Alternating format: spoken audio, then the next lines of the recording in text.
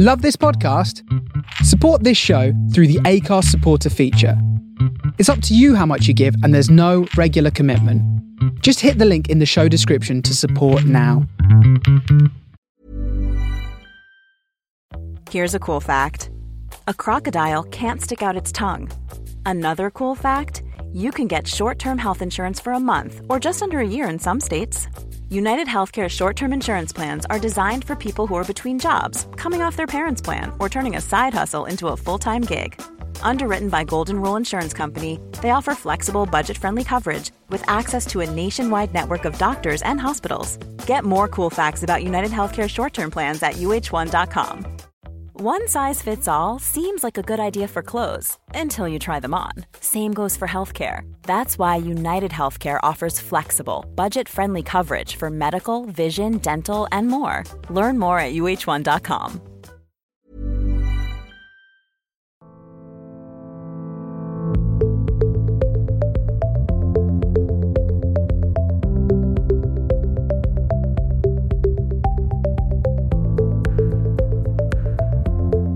Welcome to That Healing Feeling. I'm Torsey, and I created this podcast talking all things well-being, what makes us feel the absolute best in ourselves, and how we overcome challenges and heal with positivity and strength. It was so great to have this conversation with Ben West, where we talk all things mental health and pursuing positive change. Ben takes time to explain how he came into the position of being a mental health activist following the tragic loss of his brother Sam. Since Sam's passing, Ben has been raising awareness and offering solutions in order to tackle the serious mental health crisis we are facing. Throughout this episode, we discuss numerous challenging topics which are both relevant and necessary to speak about. We address the relationship between mental and physical health, mental health care in universities and schools, therapy as preventative medicine, social media, eating disorders, and more. I really hope you enjoy this episode and feel like you've learned something from it.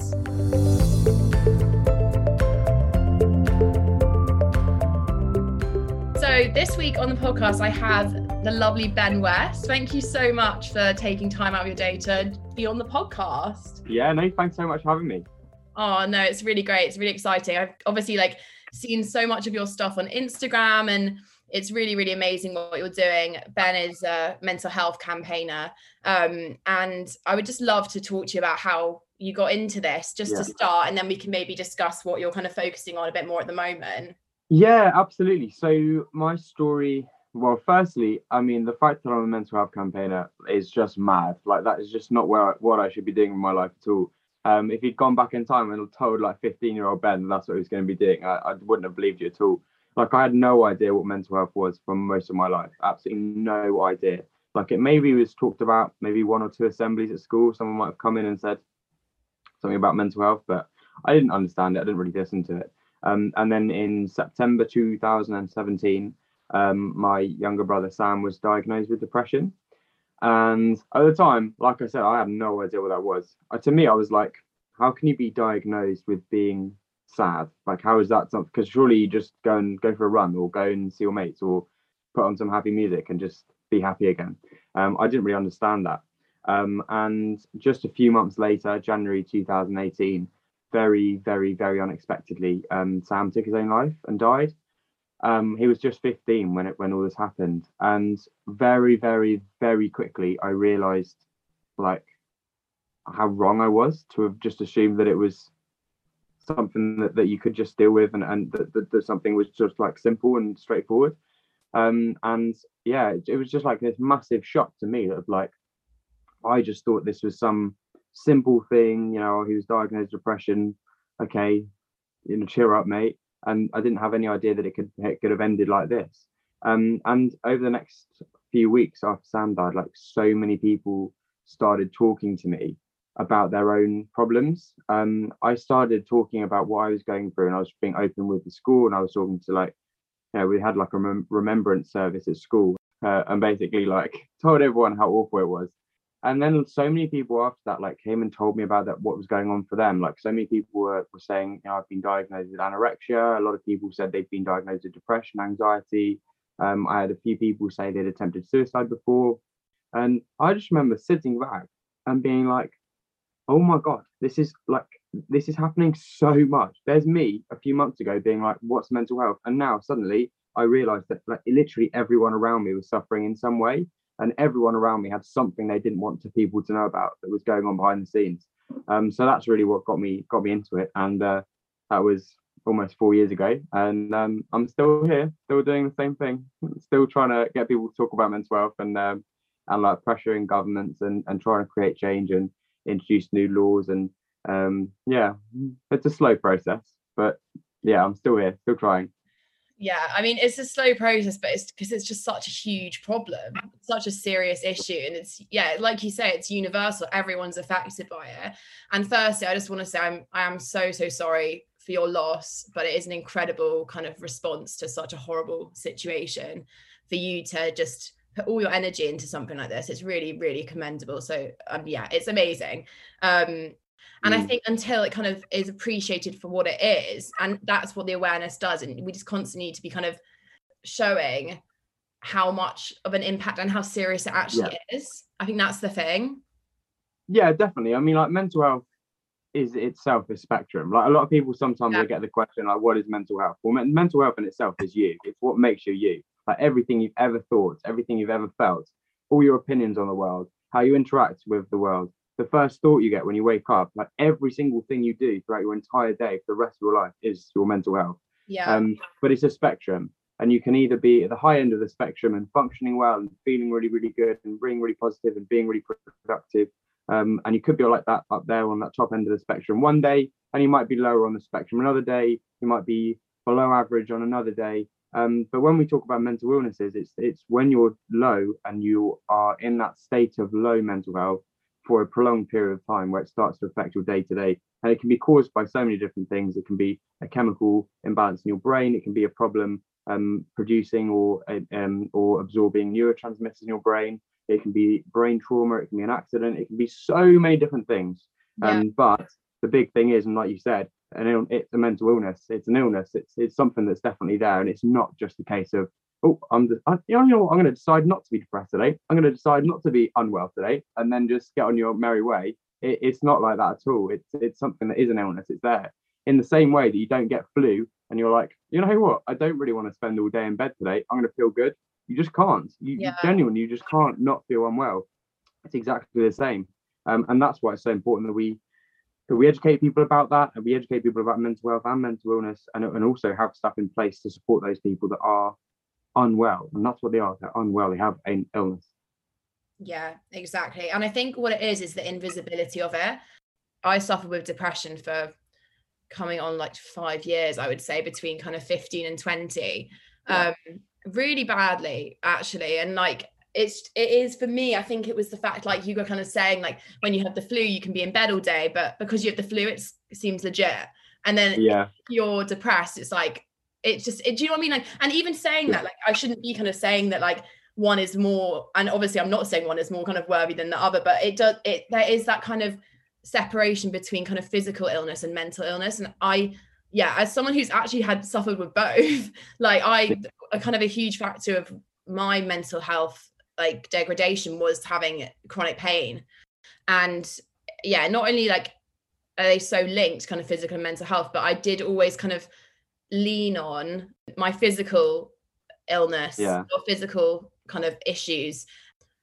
I felt almost embarrassed at how much my mental health had degraded, which is obviously a horrible thing to say. And if I was speaking to any of my friends, I would never ever kind of want them to feel that way. But I think when it's you, it was easier for me to kind of have those physical problems.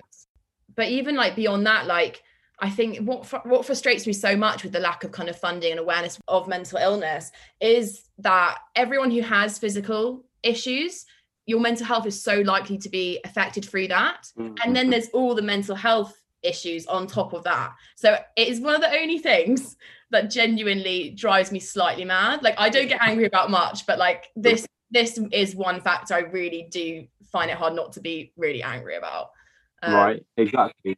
And it's like I sometimes get this. I'm a mental health campaigner, but really I'm not. I'm a health campaigner because it's one and the same. Mental health, physical health. There's no such thing as mental health or physical health. It's health. It's like there should not be that difference, because actually so many physical health problems affect the mental health. So many mental health problems affect physical health. And there's, like you said, exactly like this. And, I speak to a lot of GPs. I speak to a lot of doctors as part of what I do. And, the number of GPs that say almost every patient they see in a whole day, they will have a conversation about their mental health. Not because they're all coming in to talk about their mental health, but because they all need that support. They all need it. Because even if you're unwell with a physical illness, say you've got cancer, the whole burden of that obviously is going to have implications for your mental health and need support for that. Exactly. But I do find it funny sometimes where it's like, I'm a mental health campaigner, but actually that sort of further stigmatizes this whole thing, because it just separates mental health from physical health, when actually they are literally the same thing. It's health. And we just need to treat them as the same thing, because like you said before about staying in bed with the flu. I mean, if you told someone you weren't getting out of bed because you had the flu, they'd be like, oh shit, sorry, hope you feel better, have a Lemsip. How many people would actually genuinely understand if you said, I'm spending the day in bed, I have depression, I feel awful? And most people would actually try and help by going, oh, do you want to go for a walk? Do you want to come outside? Do you want to do this? Maybe you should get up. That's not what you need right then. You need a break. You need that rest. And it's just trying to get that awareness that actually it's not just something that you can talk yourself out of. It's not something that you can just magically decide not to do. It's something that you've got to treat very, very similar to anything physical. And some people do just need a break and need that time off. And we're seeing companies become a lot better at this now, giving people like mental health days and being and you can take sick days without having to give, proper in-depth reasons for why you're doing it. And I think that's really progressive. But it's a process, and we've still got a long way to go. Yeah, it's a hard journey as when, like you said, it needs to be treated like you would treat an illness. But I guess with mental health, it is hard because you have those days where, like you said earlier, it's a spectrum. So I feel like when you're on a kind of healing journey, it is hard because you will have days where you feel like you did. And it's just knowing that healing isn't a linear process, but it is obviously it takes a lot of work. That's big effort. Yeah, no, exactly. Lots of what I've seen you've been talking about recently has been kind of schools and universities, obviously, so kind of like core places to focus on, like for actually making like concrete changes. I think it's so important. I kind of saw you were saying on your petition that you did, which is amazing. But I was looking at that earlier. It has 312,000 signatures. Yeah, mad, isn't it? Oh my gosh, it's so crazy. Insane. But it shows that people people want this change as well. That's the thing. Like it demonstrates that like so visibly. But we set that petition up not expecting it to get anyone. I set that up being like, that's a good idea. No one will ever sign this. We'll get maybe like 500 signatures and go from there. And we got 60,000 signatures in one day. It was so mad. Yeah, it was just going up and up and up. It went a bit viral on Change.org platform, and it was crazy. Now like 300,000 is just, I can't even imagine that many people, and they've all signed it, which is, it does go to show how many people actually do understand and do want this to happen and do want change. I will link the petition in the show notes as well, so people can go sign it if they haven't seen it. But you're basically petitioning for it to be a requisite for teachers to be trained in mental health, which I think and like, it sounds awful as someone who's really passionate about mental health, I didn't even realize that they weren't. Why is it not already a thing? Yeah. Well, that's exactly what I said when I learned that it wasn't. That's why I set up the petition. I was like, I genuinely thought that was something that happened anyway. Like safeguarding. All the teachers talk about, we had a safeguarding day. I'm like, I did thought that was just something they did, learned about mental health. But actually, so many of them have no idea. It is just irresponsible. Like, and I'm not the teacher's fault, because obviously, like, they're doing the training that they're told to do. But it is baffling to me that that's not a thing. Like, that is bizarre. Right? Exactly. And so just this year, the government made it a statutory requirement of PSHE. So all schools from right at the beginning of school all the way to age 18 have to teach mental health as part of PSHE now. So that's new as of this September.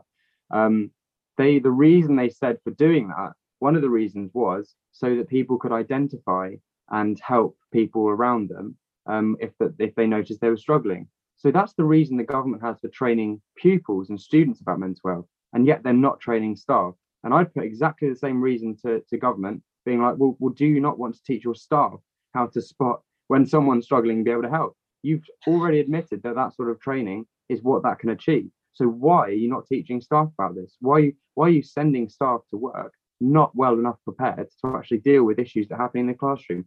The largest killer of adolescents in England and Wales is suicide. That's a fact. It's not male or female anymore. It's not just the largest killer of men. It's the largest killer of all adolescents in England and Wales is suicide. We're not teaching teachers about this. Every year, 17,000 students aged between 13 and 18 will be admitted to hospital for self-poisoning or self-harm. And teachers don't understand anything about mental health, and they're not taught it. And in an interview with the Prime Minister, I put it to him, and he said it was vital. That was 3 years ago. I read the statutory requirements. There's no mention of mental health. In fact, there's one mention of mental health, and it's about protecting trainee teachers' mental health during the training process. Nothing about student mental health. And you just need to read the figures, and it's just like bamboozling. There is something going on to teach teachers. It's incredibly frustrating because it's so obvious that we need to do more. And teachers have to be trained in physical first aid, obviously, so they can protect students. They have a duty of care to their students. And if a student goes into anaphylactic shock, they're trained in how to deal with that so they can help. Why is that any different? Why is that any different to mental health when it is the largest killer of adolescents in England and Wales? Why are we not training them? It does not make sense. And let's not forget that the government's own reason for teaching students about mental health is to help them spot when someone else is struggling and help. And yet they're not teaching teachers about it. It's bizarre. It's absolutely bizarre. Yeah, the figures are staggering. It really is. Also such a simple way to make a change. So that's why, yes. So simple. This is why I find it frustrating, because I do find sometimes kind of the discourse surrounding mental health is a bit of a generational issue, in the sense that I feel like older people, like, and this is obviously a very generalized statement, I'm not kind of trying to essentialize, but I do feel like people are like, well, like, it's all well and good saying that there needs to be change, but like, how do you do it? And it's like, well, this is a perfect example. It's not it's not massive. And this is where it frustrates me, because like we kind of have these people saying, oh, well, like, classic, like, younger generations saying what they want to happen but not actually doing anything. And it's like, well, no, we literally are, and there are things that can be done. It does drive me slightly crazy. It's so frustrating.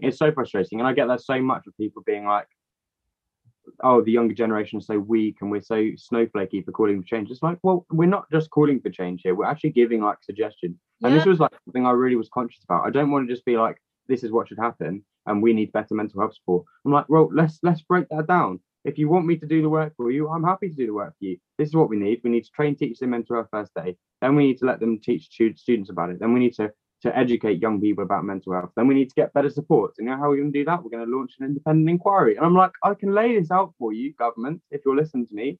But even then, they just don't seem to want to do anything. And like I said, I sat down with the Prime Minister on camera, told him all of this. He was like, oh yes, that's vital, blah, blah, blah. 3 years later, nothing's happened. It would be it would be exceptionally easy for Westminster to sign a bill creating a new statutory requirement for teacher training to come into force in 2022 that requires teacher training organisations to train about mental health. It would be exceptionally easy. But it's been 3 years and that hasn't happened. And I find it absolutely bizarre that hasn't happened. Yeah, me too. And I mean, if in Parliament they could sign a bill to save thousands of lives through, for example, COVID, they would do it straight away. Yeah, I mean, it is just, I think we just need to keep going. That's all we can do. And I think as well with the importance of it is that I think sometimes with mental health, people kind of think as quite a lot of comparison, it's kind of like, oh, my mental health isn't bad enough, or it's like, we don't want to, the point of kind of having these things in place is so that you don't get to that. Like, it's preventative medicine. And that's the thing, like, with like people going to therapy and stuff, and people being like, oh, I'm not bad enough to go to therapy. And it's like, but then don't like let yourself get kind of down the line so that you are, kind of thing. And I think that is the thing, like, it's that kind of mentality of being like tough, or being pushing through and staying strong and stuff. And it's all well and good, but these measures need to be in place to prevent further issues down the line. Exactly. And but in fairness, I think everyone should have therapy. Everyone needs therapy. Me too. Right? Because everyone, I think actually, if people are being really, really honest with themselves, they probably have stuff going on in their own head that's probably not very healthy. If you spend the day and you really analyze like your internal conversation with yourself, It's not a good, and people forget what therapy and counselling is. It's trying to reinterpret how you're interpreting your thoughts, or reset how you interpret your thoughts and your inner conversation, that voice in your head that tells you what to do and how you think. That's what it is. And actually, when you look at society and how we're brought up, most people really need to reset how they're interpreting those thoughts, because most people have a really unhealthy relationship with their inner dialogue. And that's all therapy is. So I think actually everyone should have therapy. But you're right. What's happened is, because there's such a demand on the NHS service and such a demand on therapy and counselling for free therapy, free help, is so oversubscribed and so in such a massive demand, that the only people that receive help on the NHS are the people that are about to die.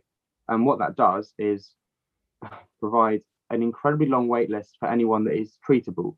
So if you enter that process and you are treatable, you have to wait until you're almost verging on untreatable before you're given treatment. That doesn't make sense. The most important time to support someone is when they are at the start of that thing. Everyone knows that catching cancer early and identifying cancer early and getting treatment early means a better likelihood of recovery. It's exactly the same thing. It's exactly the same. If you can get into that system early and get the treatment early and intercept those thoughts early on, then you stand such a better chance of recovering, and you could get over this whole thing for your rest of your life. But we wait so long. We've got such a massive demand that people have to be forced into this system for so long that actually we're setting people up to fail. And we've got a system that has created another problem where we're only treating the people that are right at the very worst point they could be, rather than actually treating people that are treatable. And then those treatable people become worse because they're waiting so long for help. It's not a nice situation to be in. And obviously I hear a lot about what goes on in those places and a lot about the waiting times. And it's devastating, because so many people that enter that process are fully treatable, that have mild depression. The moment they receive support, they are clinically depressed and they are suicidal. They weren't like that when they reached out for support, but they have been, because they were forced to wait so long. And it's a real problem. And I don't think Westminster and Parliament recognise the damage that the delays in tackling this are causing, because every day that goes by that we are not doing something to reduce that burden on the NHS is another day that we add to that person that desperately needs help, that does not going to get it.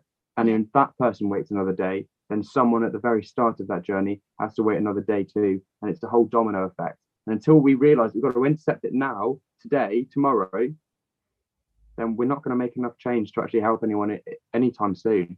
It's a very long process and we have to start it now. Yeah. And it's a dangerous cycle as well, because as someone who's been in that position, if you go and do so at our university, for example, you do kind of an assessment form, and to be told when you're struggling with depressive thoughts, or which in itself, like, a lot of kind of negative self-talk, this kind of thing, if you're told by someone that your mental health isn't worthy enough to have a therapy session, that in itself is just so dangerous, because that's so easy when you are unwell to then reflect on yourself and be like, oh, I'm not even that ill, like you know. And that in itself is so problematic. And it is just, I think there's just such a lack of urgency. It is an urgent situation. It's like, it's a huge problem. And I think as well, like, you're obviously doing a lot of work with universities, because that's a huge time. I think it's such a big period of kind of change, and people having more independence, not being with their families, and shifting kind of new kind of stage of life, really. And I think that is where, for a lot of people, kind of you learn a lot about yourself, you spend more time with yourself. And I feel like the work you're doing with universities, what's your hope for university going forward in terms of mental health? What's my hope? Oh my goodness. I think there's lots of things that need to change. One, I think we need far more attractive jobs within the mental health space. There's not enough staff. And when you have a deficit of staff, you don't get the best people. And it allows people to get away with more, and to not be as professional as they maybe should be or could be. So I think actually we need a real employment drive to get people into this space, to get people interested in wanting to go work into the mental health space. At the moment, it is one of the most unattractive places to work. It's always on the news how bad it is. Why is anyone going to want to try and do that unless you are some absolute hero that wants to go and help, which there are obviously loads of people out there that are. And I know the government's trying to do a bit of an employment thing at the moment, which is great. But then above that, I just think universities need to be so much more proactive. Like, it always comes down to the person seeking support. Like, as I'm sure you'll know, sometimes the last thing you want to do is talk to anyone, and the last thing you want to do is reach out for support, because it's vulnerable, isn't it? It's hard to have those conversations, and when you're in a vulnerable state, you don't want to be more vulnerable and talk about this and go and reach out for support. So then what the universities have created, and actually what the NHS has created as well, is this system that only works when you come forward and you chase the support, and the person that's struggling has to come forward. And actually, that's not how it should work. Universities have so much data about their students. They collect so much data about their students. I mean, every time you scan into a lecture, they're collecting data about you. There is absolutely a way that universities could track and monitor students' well-being and proactively target students with interventions. Could so easily do that. They could have a termly survey that students have to fill in, that asks questions like, have you felt suicidal in the last week? And profiles students and collects that data. And then it would be on the onus would be on the universities to then target those individuals that reported certain answers to those questions. But that's just one of so many different solutions to this problem. Universities are incredibly good at innovating. And I think actually we need to encourage those universities to do more, whether it comes from government, incentivizing it with grants and money, or whether it comes from students pushing universities to do more. I think both work, but universities definitely have to innovate in this. You know, and also counselling isn't necessarily the best option for so many people. Like, I did a bit of research with Accenture last summer. One of the best techniques or support things that was found when we surveyed 12,000 students was actually mentors and buddies from university, and being assigned a mentor in an older year. That had like an 80% approval rating. Like, people like that. That was the most popular one. You know, some universities don't have that. Some universities don't even have overnight support. So I just think we need to put them under the microscope, have a look what's going on, and actually try and work it out. But that's not my job. That is certainly not my job.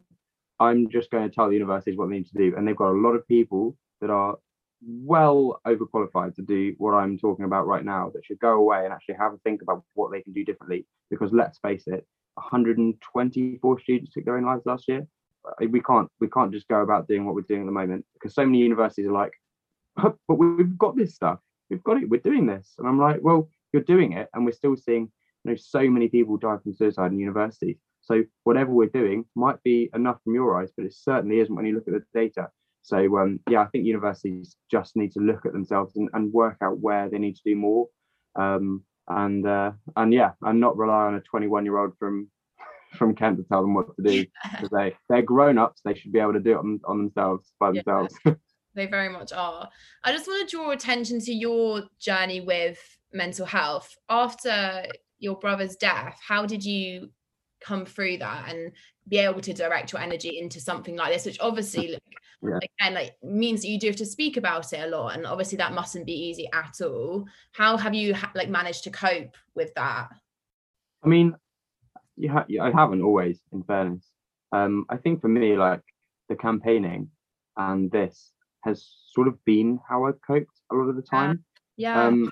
I'm quite a positive person. I don't like being sad and being surrounded by sad people. And so, you know, back when in 2018, when Sam died, there was like, at home, everyone was coming around and crying and being sad. And, you know, we had all this stuff that was sad, and people were hugging you and crying and being sad. And I was like, I don't like that at all. I want something positive to do. And also at that time, I was in year 13, I was doing my A-levels, and I hate revision and I hate work. And so I was like, nope, I don't want to do that either, because that's sad and boring.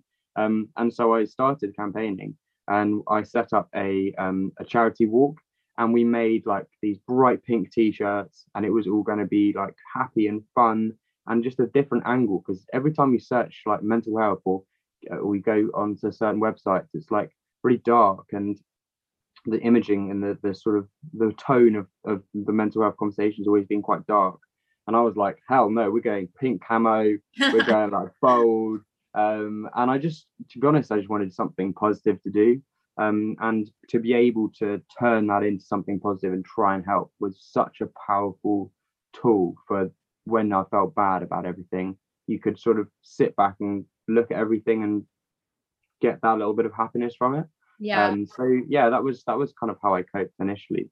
And it's actually quite a common coping method. That's why you see a lot of families that go through stuff like this set up charities. It's called sublimation. It's like a well documented knee-jerk reaction to grief and trauma. And here I am 4 years later, still going. Yeah. I think people from these traumatic experiences kind of, a way to kind of clear and to honor people's memories, to try and make change in that same space. And I think that's why like people like me and you like have been through kind of traumatic experiences, but it's like taking what you learn from that and trying to be there for other people and kind of relate and, just try and take something away from something which is horrendous, but we can't unfortunately change it. So we have a choice and we have a responsibility for how we respond. And obviously that is a lot easier said than done. Like, and I really appreciate that for whatever anyone's been through, but you do just have to kind of, make that choice. And in terms of, were you at university? Yeah, so I did I went to Liverpool. Okay. And I did engineering and I hated it. I loved uni life. I loved everyone I met there. I loved like living there. I just hated my course so much. I'm not very good at maths and I was doing engineering, so it didn't really work too well. I did 2.5 years and then dropped out.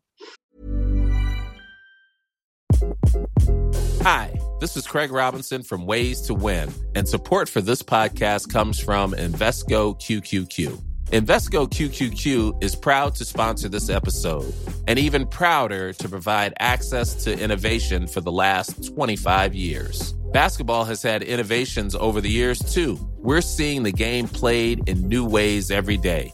Learn more at Invesco.com/QQQ. Let's rethink possibility. Invesco Distributors, Inc. One size fits all seems like a good idea for clothes until you try them on. Same goes for healthcare. That's why United Healthcare offers flexible, budget-friendly coverage for medical, vision, dental, and more. Learn more at UH1.com.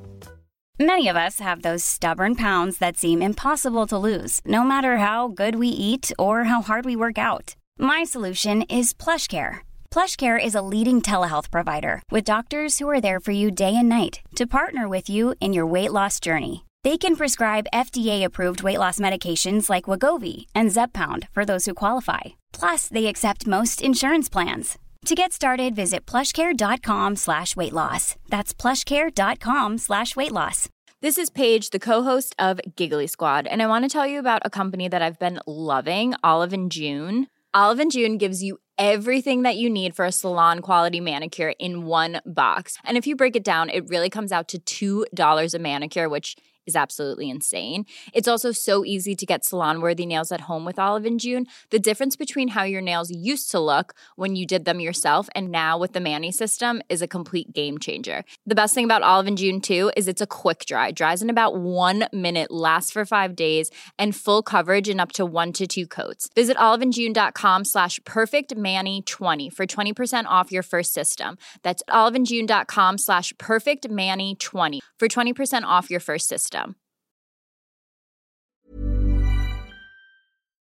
I mean, I took a year out, like in between years, so I didn't drop out. But I mean, I changed my course as well. Did you? Edinburgh's good. I mean, I started with geography. I was doing like climatology, and then I changed to like religious studies. I came back from like my year out and just wanted completely like fresh course. But when you were at uni, did you find at all that you found it challenging at all?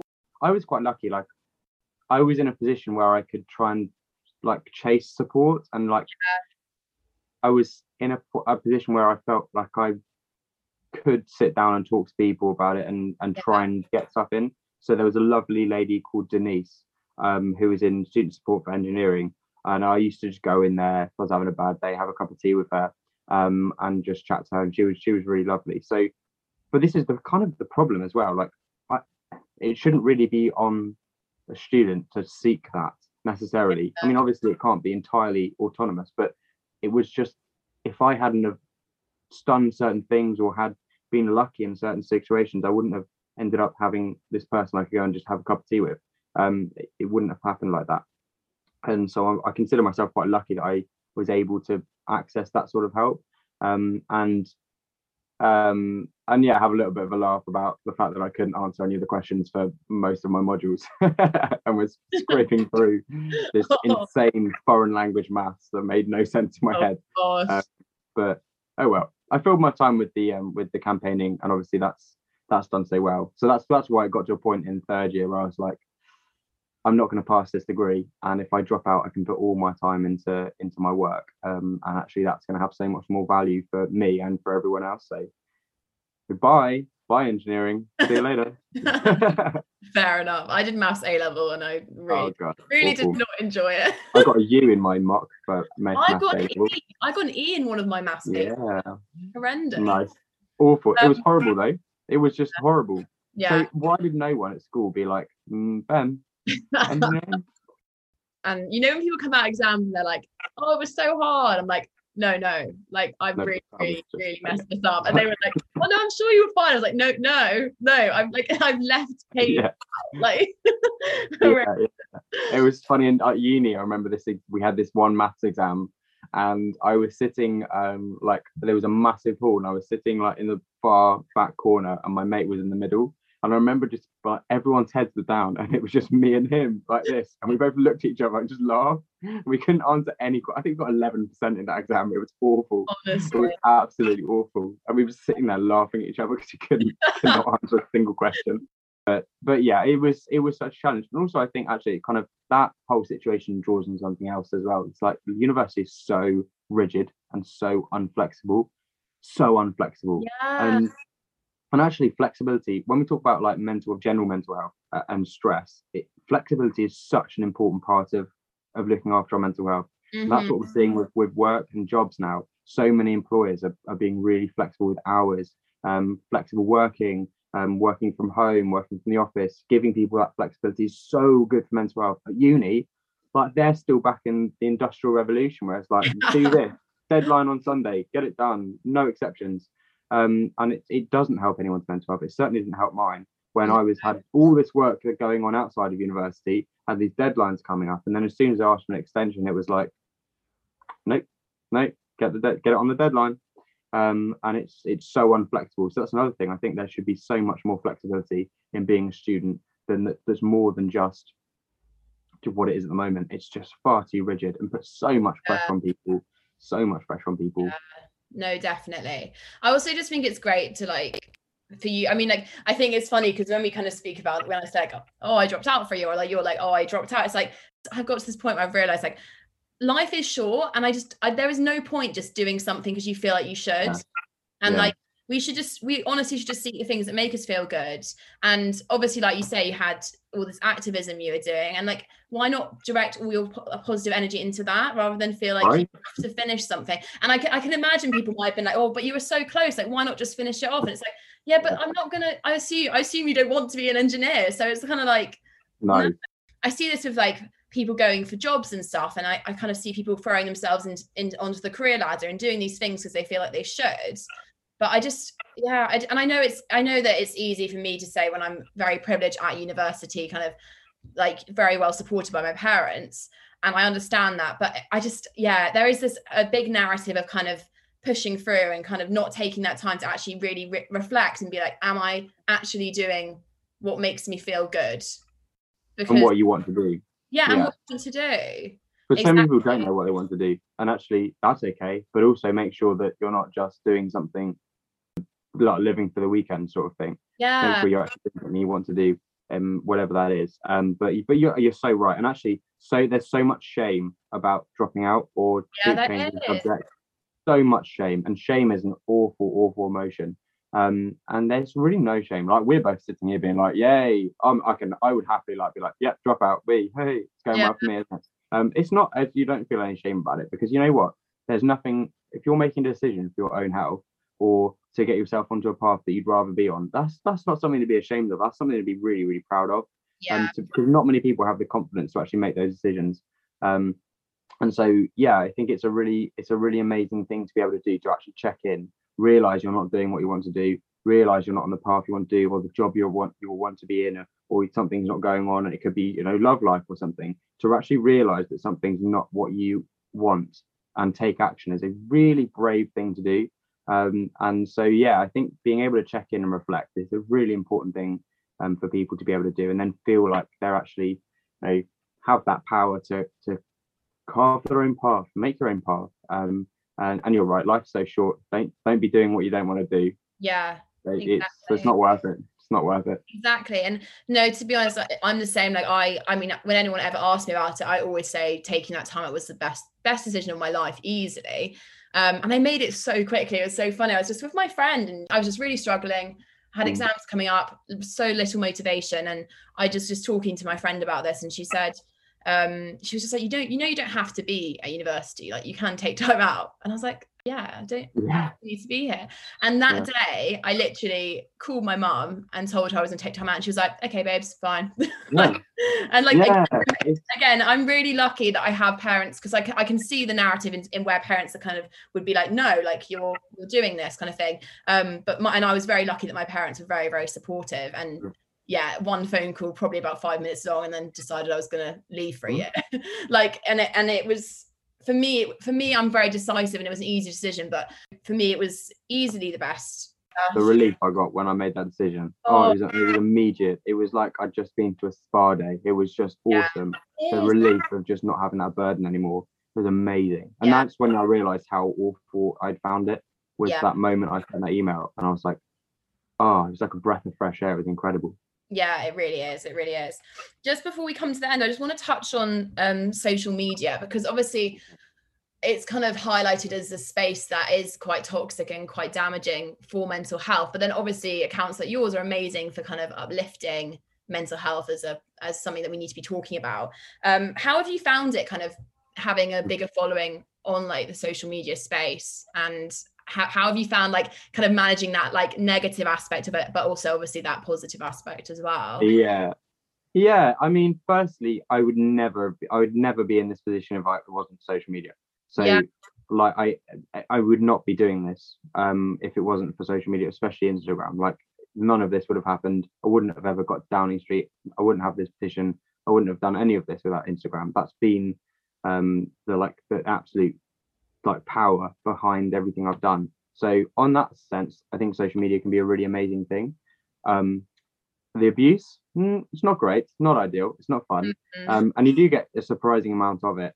To be honest with you, I've never really taken it personally or to heart.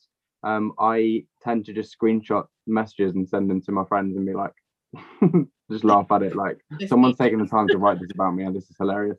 So I don't really take it to heart, but I can see if I was in a position where I was already feeling quite low or tired, or I was really reading that and taking it to heart, it's incredibly damaging, because I'm not exactly polarizing. I don't think I'm not saying anything that people should be like politically against or feel really, really anti me. I'm not really saying anything like that. I'm just trying to help people regardless. And I get abuse. And I just, every time I get something like that, I'm like, imagine if I was saying something that was really out there, and I was an account that was doing something really out there. Imagine all this stuff, the sort of abuse that some people get. It must be horrendous, because I get it and I'm not really doing anything that wild. But it's sad that it exists. It really, really is. But also it kind of points to the whole mental health conversation as well, because in school everyone used to tell you, oh, bullies are just people that are bullied, and they that bullies are actually people that are having a bad home life or something's going on in their life. It's the same with online abusers and online trolls. Actually they're part of this mental health conversation as well. The reason we've got such massive levels of online abuse and online toxicity and people being really mean online points back to the whole mental health conversation, which is that actually the sort of person that goes and targets people like that and is abusive online actually is a victim themselves of this whole thing. So that's how I kind of frame it in my mind, is actually these people are not nasty people necessarily. They're actually people that need help, And it just fuels back into that idea that we need better education around mental health. We need people to understand their emotions better, because if your reaction to seeing something online is to post abusive hate speech, then that's your interpretation of those emotions, and that's something to be investigated and treated, rather than someone that is necessarily intrinsically bad. It's actually something that could be, they could be a victim themselves. So that's the way I look at it. But social media is a tool for really, really good as well. It can be an amazing place as long as you monitor what you're seeing and work out whether you're seeing something that's toxic or whether you're seeing something that's good. My Instagram feed is wonderful. I love my Instagram feed now. I just follow people that I like. Yeah, no, exactly. I think it is hard as well though, Instagram, that kind of highlights real aspect of it, kind of so easy to compare your situation. And I feel like I've done a lot of work to the point now where I can quite easily be on social media and know that it, and obviously everyone does know this as well. Everyone knows that if you take a photo, it's out of 50 and you didn't like 49 of them, like it's the same thing. And like, and I feel like I'm in a position where I can know that. And it's the same with if you get like nasty comments and stuff, like if you reflect on it, that it's their stuff and that's their work to do, not yours. It's not your, and these people don't know you, so like they don't, and they only see this like small side. I sent it to group chats and I'm like, genuinely, this person's written this about me. This is like so funny. Take time out of their day to do this. I know. It's quite funny. But some people get really creative about it and go really deep, and you're like, wow, quite impressive. They should have like the troll awards. Yeah, it's like the creative writing competition. Yeah, some people they use some good grammar. Yeah. No, but it is funny. Like I think once you can take a step back and realize that it's like and also just because I know that like when I post stories and stuff, like I know that that's not my whole day, and like I try and be super authentic on Instagram, but I guess like people are not going to post like them kind of watching like 3 hours of Netflix in bed. Like people are going to post like, oh, I went on my run, or like doing my yoga class, whatever. Like obviously, and I think you just have to it's kind of remembering, and like you say, cultivating your feed as well to have like authentic people and make sure you're just consuming positive content, I think. And like we can do that. You can mute accounts and you can unfollow us, obviously, and just like I think it's just remaining conscious of what you're consuming basically, isn't it? Definitely. And also recognizing that a lot of people on Instagram make a lot of money making people feel bad. A lot of the cosmetic industry, a lot of the fitness industry, although obviously there are some really, really good fitness accounts, a lot of the fitness accounts make a huge amount of money from making people jealous of their Instagram.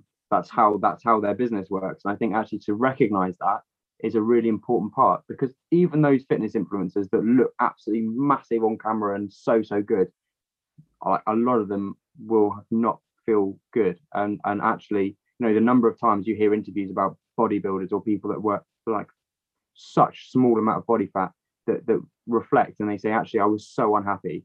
You chase this idea of the perfect life and the perfect body and the perfect fitness, and actually you get there and you're just not happy. And so many people, you see so many interviews where people like that come out of that and actually live a normal life, and they're like, this is not the best I've ever looked, but I'm so much happier. And I think actually recognizing that and realizing that Instagram is a business platform as much as it is a social media platform is a really, really important way of understanding that it's not real. You don't watch TV ads and are like, oh, that's definitely real. There's definitely a singing opera man that comes into coffee shops and talks about insurance. It's all fabricated, it's all actors, and it's exactly the same with social media. It's really important to recognize that, because if you think that it's real or interpret it as real, then it can be really, really damaging. But then again, don't follow those people. Follow your mates, follow people that make you feel good. Follow people that make you learn things, and then you're all good. Just drawing on what you're saying there, like I think as well, like with health and stuff on Instagram, it is very easy, I think, to kind of have this, and like I feel like we've been kind of tailored as a society to think what a healthy body is. And it is crazy to me that someone could you could look at someone and from their external appearance think they're healthy, but like you say, it's super likely that people who spend so much time monitoring their diet and everything they do, they're not going to be mentally healthy, so like it's just, I think, and it's just like we were saying earlier, like taking a step back of like of separating the categories of like physical like health and mental health, and just being acknowledging that. And I saw a quote from Matt Haig. Do you follow Matt Haig? Yeah, I love Matt Haig. He's amazing. So amazing, actually. And he was like, no body is worth not eating pasta for. And I was like, yeah. You know what I mean? Like, I just feel like so true. Your meal might not be kind of amazing on like the Eat Well page or whatever, but if it makes you feel good and you enjoy it with friends and stuff, like that's so much healthier in my eyes. I think it's just removing that kind of separation with health and just like drawing it all together, you know. 100%. And there's another account, I think it's called James Middleton. He's really pretty amazing. Again, it has this stereotypical perfect male body, and he did this reel the other day about cheat days, and he said cheat day, that's a horrendous phrase, because eating something that you want to eat, eating something you enjoy is not cheating. It's just like enjoying, and life's there to enjoy, not just like constantly contradict yourself and work out. And also, like, on this whole topic, and we can go into this, like, people forget that anorexia and eating disorders are part of this mental health conversation a lot of the time. It's sort of sometimes put as a separate thing, whereas actually, you know, the highest mortality rate of any mental health disorder is anorexia, 1 in 10. It's incredibly dangerous disorder that I don't think gets talked about enough. And very shortly, there's a law coming into force in the UK that requires every restaurant in the country to put calories on their menus. It's happening, I think, in November. So all menus in the UK are going to have calories on their meals. The government did that to tackle obesity, but I think it really shows how little they do understand mental health, that they never questioned what that would do to the sort of problem. I've had so many conversations recently about exactly this, and people have really proudly said that, I'm gonna start calorie counting when the menus come out. And I'm like, no, hang on, listen, that's not a good thing to do. That causes really, really, really severe problems. And actually calorie counting leads to eating disorders, which many people have lost their lives to. Government passed that law and it's coming into effect, which is absolutely terrible, but it's happening. It's going to happen very shortly in the UK. And it just fuels this bigger problem. Anorexia, eating disorders, they're massive problems. And I think actually the fact that bill was passed shows so much about how much this government actually does care about mental health. They'll wear the pin on Mental Health Awareness Day, but they'll sign a bill that puts calories on all their menus. It's bizarre. It's absolutely bizarre. That is going to be the most triggering thing for so many people. Awful. Everyone. Like, I'm speaking as someone, and I have actually, when I was younger, I really struggled with kind of disordered eating when I was an athlete, which is quite a consistent narrative for young athletes. But I have a very healthy relationship with food presently, and I will not like that at all. This is coming from someone who loves food and eats a lot, and does it with joy, but that is not fun for anyone. That is well, also, why do you go to a restaurant? You go to a restaurant to enjoy your evening. You go to a restaurant to enjoy nice food. You don't go to a restaurant to sit there and not choose what you want to eat because it's got a few more calories than something else. That's not why you go for nights out. Look, you can argue that we do need to do something about, you know, trying to get people to eat more healthily. That's fine. But restaurants, you know, who goes out and you know, one meal a week that's massively high calorie or high in fat, that's not going to hurt. Food is there to be enjoyed. You know, there's a whole industry based on the fact that food is delicious. It's so good. It really is. and like it changes what food is into just calories, and it's not. It's an experience. It's taste. It's enjoying it. And that is unfortunately a very sad reality that very shortly that law is going to come into place, and restaurants going to have to do that, which is just bizarre. It's so sad that that's going to happen. Really but I'm sure there's going to be a huge outcry when people realise just how obvious and how bad that is actually going to look on a menu. And I'm going to be ready for it to just go back and be like, Boris, that's not okay. That's really not okay. I will be joining you on that 100%. Yeah. Also, just classically, it continues that narrative that more calories is unhealthy, which is just ridiculous. No, exactly. You've got to enjoy your night out. You've got to enjoy your dinner. And also, That's not why you go to a restaurant. You don't go to a restaurant to eat a little leaf of spinach because you want to go low calorie. You don't. You go to have a nice meal with your friends, enjoy their company. And again, it just changes what that is. And also the fact that people have said like, oh, I'm going to start calorie counting and don't understand how dangerous that is for anyone. And also we forget that, people that are overweight or considered overweight with their BMI, they can still have eating disorders as well. And calorie counting for them can be really, really dangerous. It's not just people that are already thin that are going to suffer from this. It's not good at all. And that was passed. And I don't think they ever spoke to someone about eating disorders, an eating disorder specialist about it, and got their opinion. But I'm sure when it comes into force, they'll get plenty of opinions put their way, because I think it's just awful that's been able to pass. No, it really is. And also disordered eating affects everyone. I think it's quite easy sometimes to single out kind of women as it being a real issue, but I think it is important to remember, and I mean we could go into the whole thing about how mental health, it does have a tendency to be quite gendered as well, but I mean it affects everyone. And obviously men have a history of not talking about this. I know personally from my friend group and from my conversations, it's just not something that's comfortable still. So there is that, but there are more people hospitalized, or more women hospitalized for suicide attempts than men. So there is a conversation on both sides, but I think to just focus entirely on one or the other in both aspects is dangerous. And also when we get to eating disorders, so many people are like, but men can't get eating disorders. Men can't have anorexia. Yeah. You'd be surprised how many people that should know better have told me that. I'm like, but yes, they can. They certainly can. And although there's less men with eating disorders than women, there's still a large number. And I think it gets to a point where it's sometimes unhelpful to draw those sorts of boxes.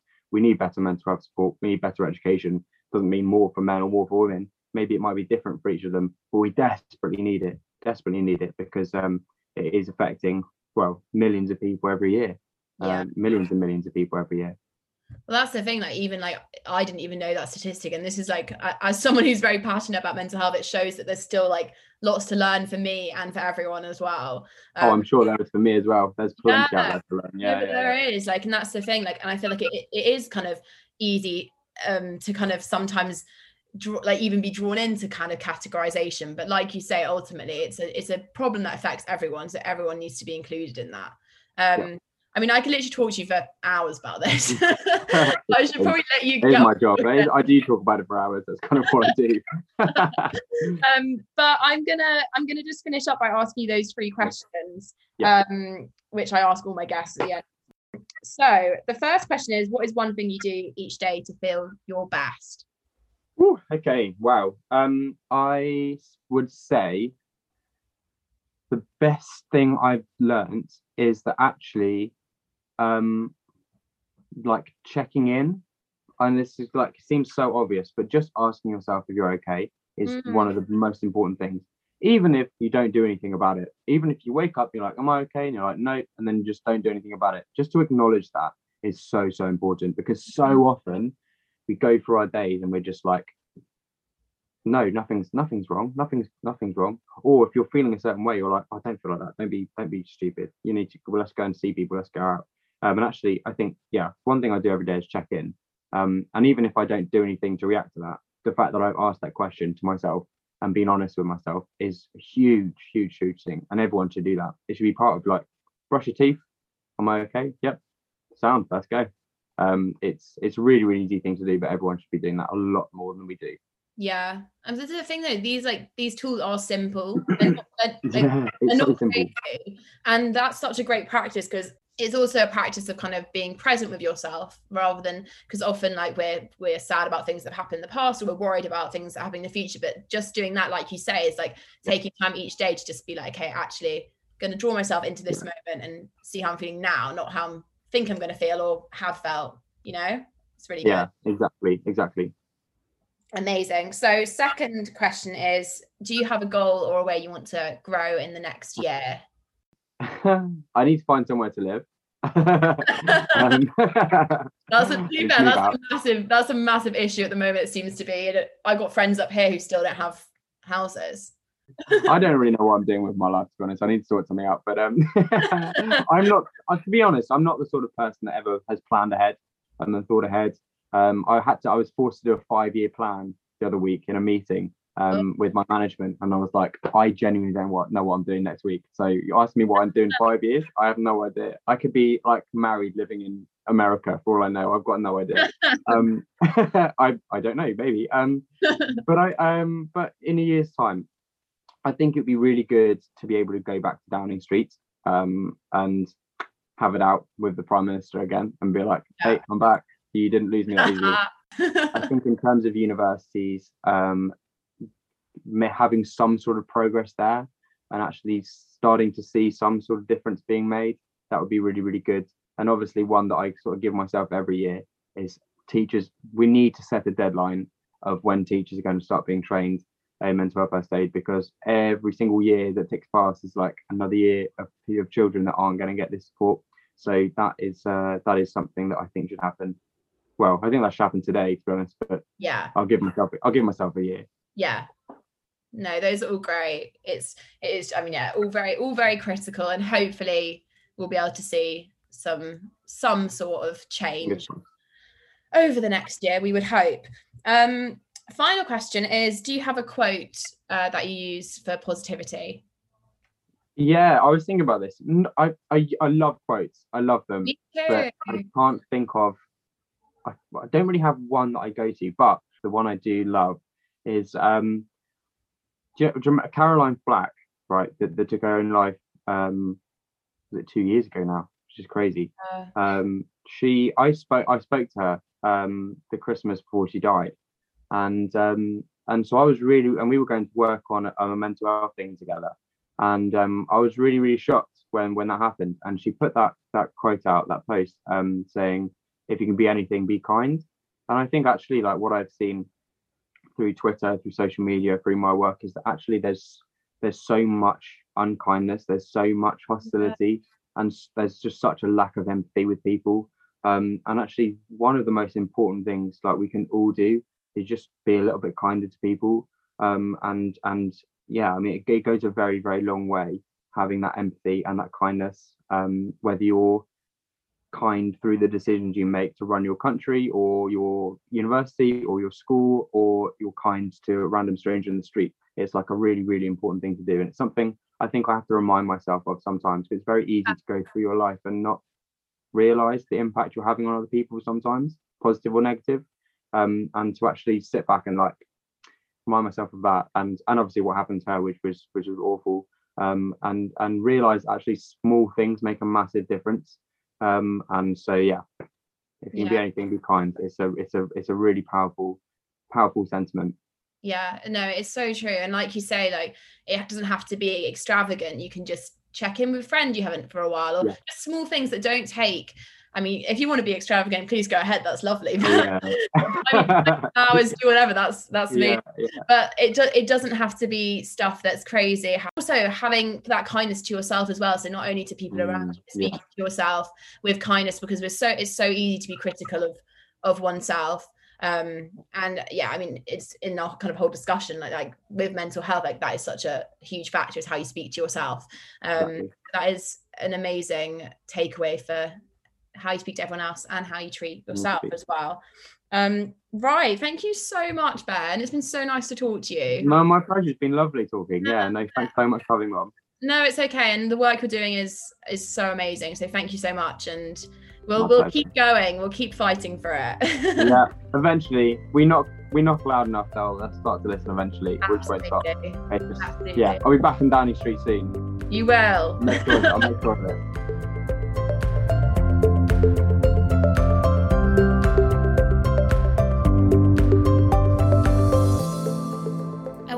Ben so much for taking time to come on the podcast.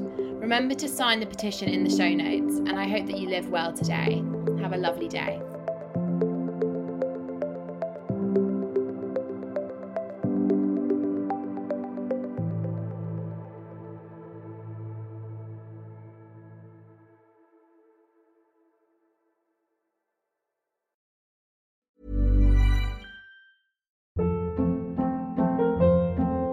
Hold up. What was that? Boring. No flavor. That was as bad as those leftovers you ate all week. Keke Palmer here, and it's time to say hello to something fresh and guilt-free. Hello Fresh. Jazz up dinner with pecan-crusted chicken or garlic butter shrimp scampi. Now that's music to my mouth. Hello Fresh. Let's get this dinner party started. Discover all the delicious possibilities at HelloFresh.com.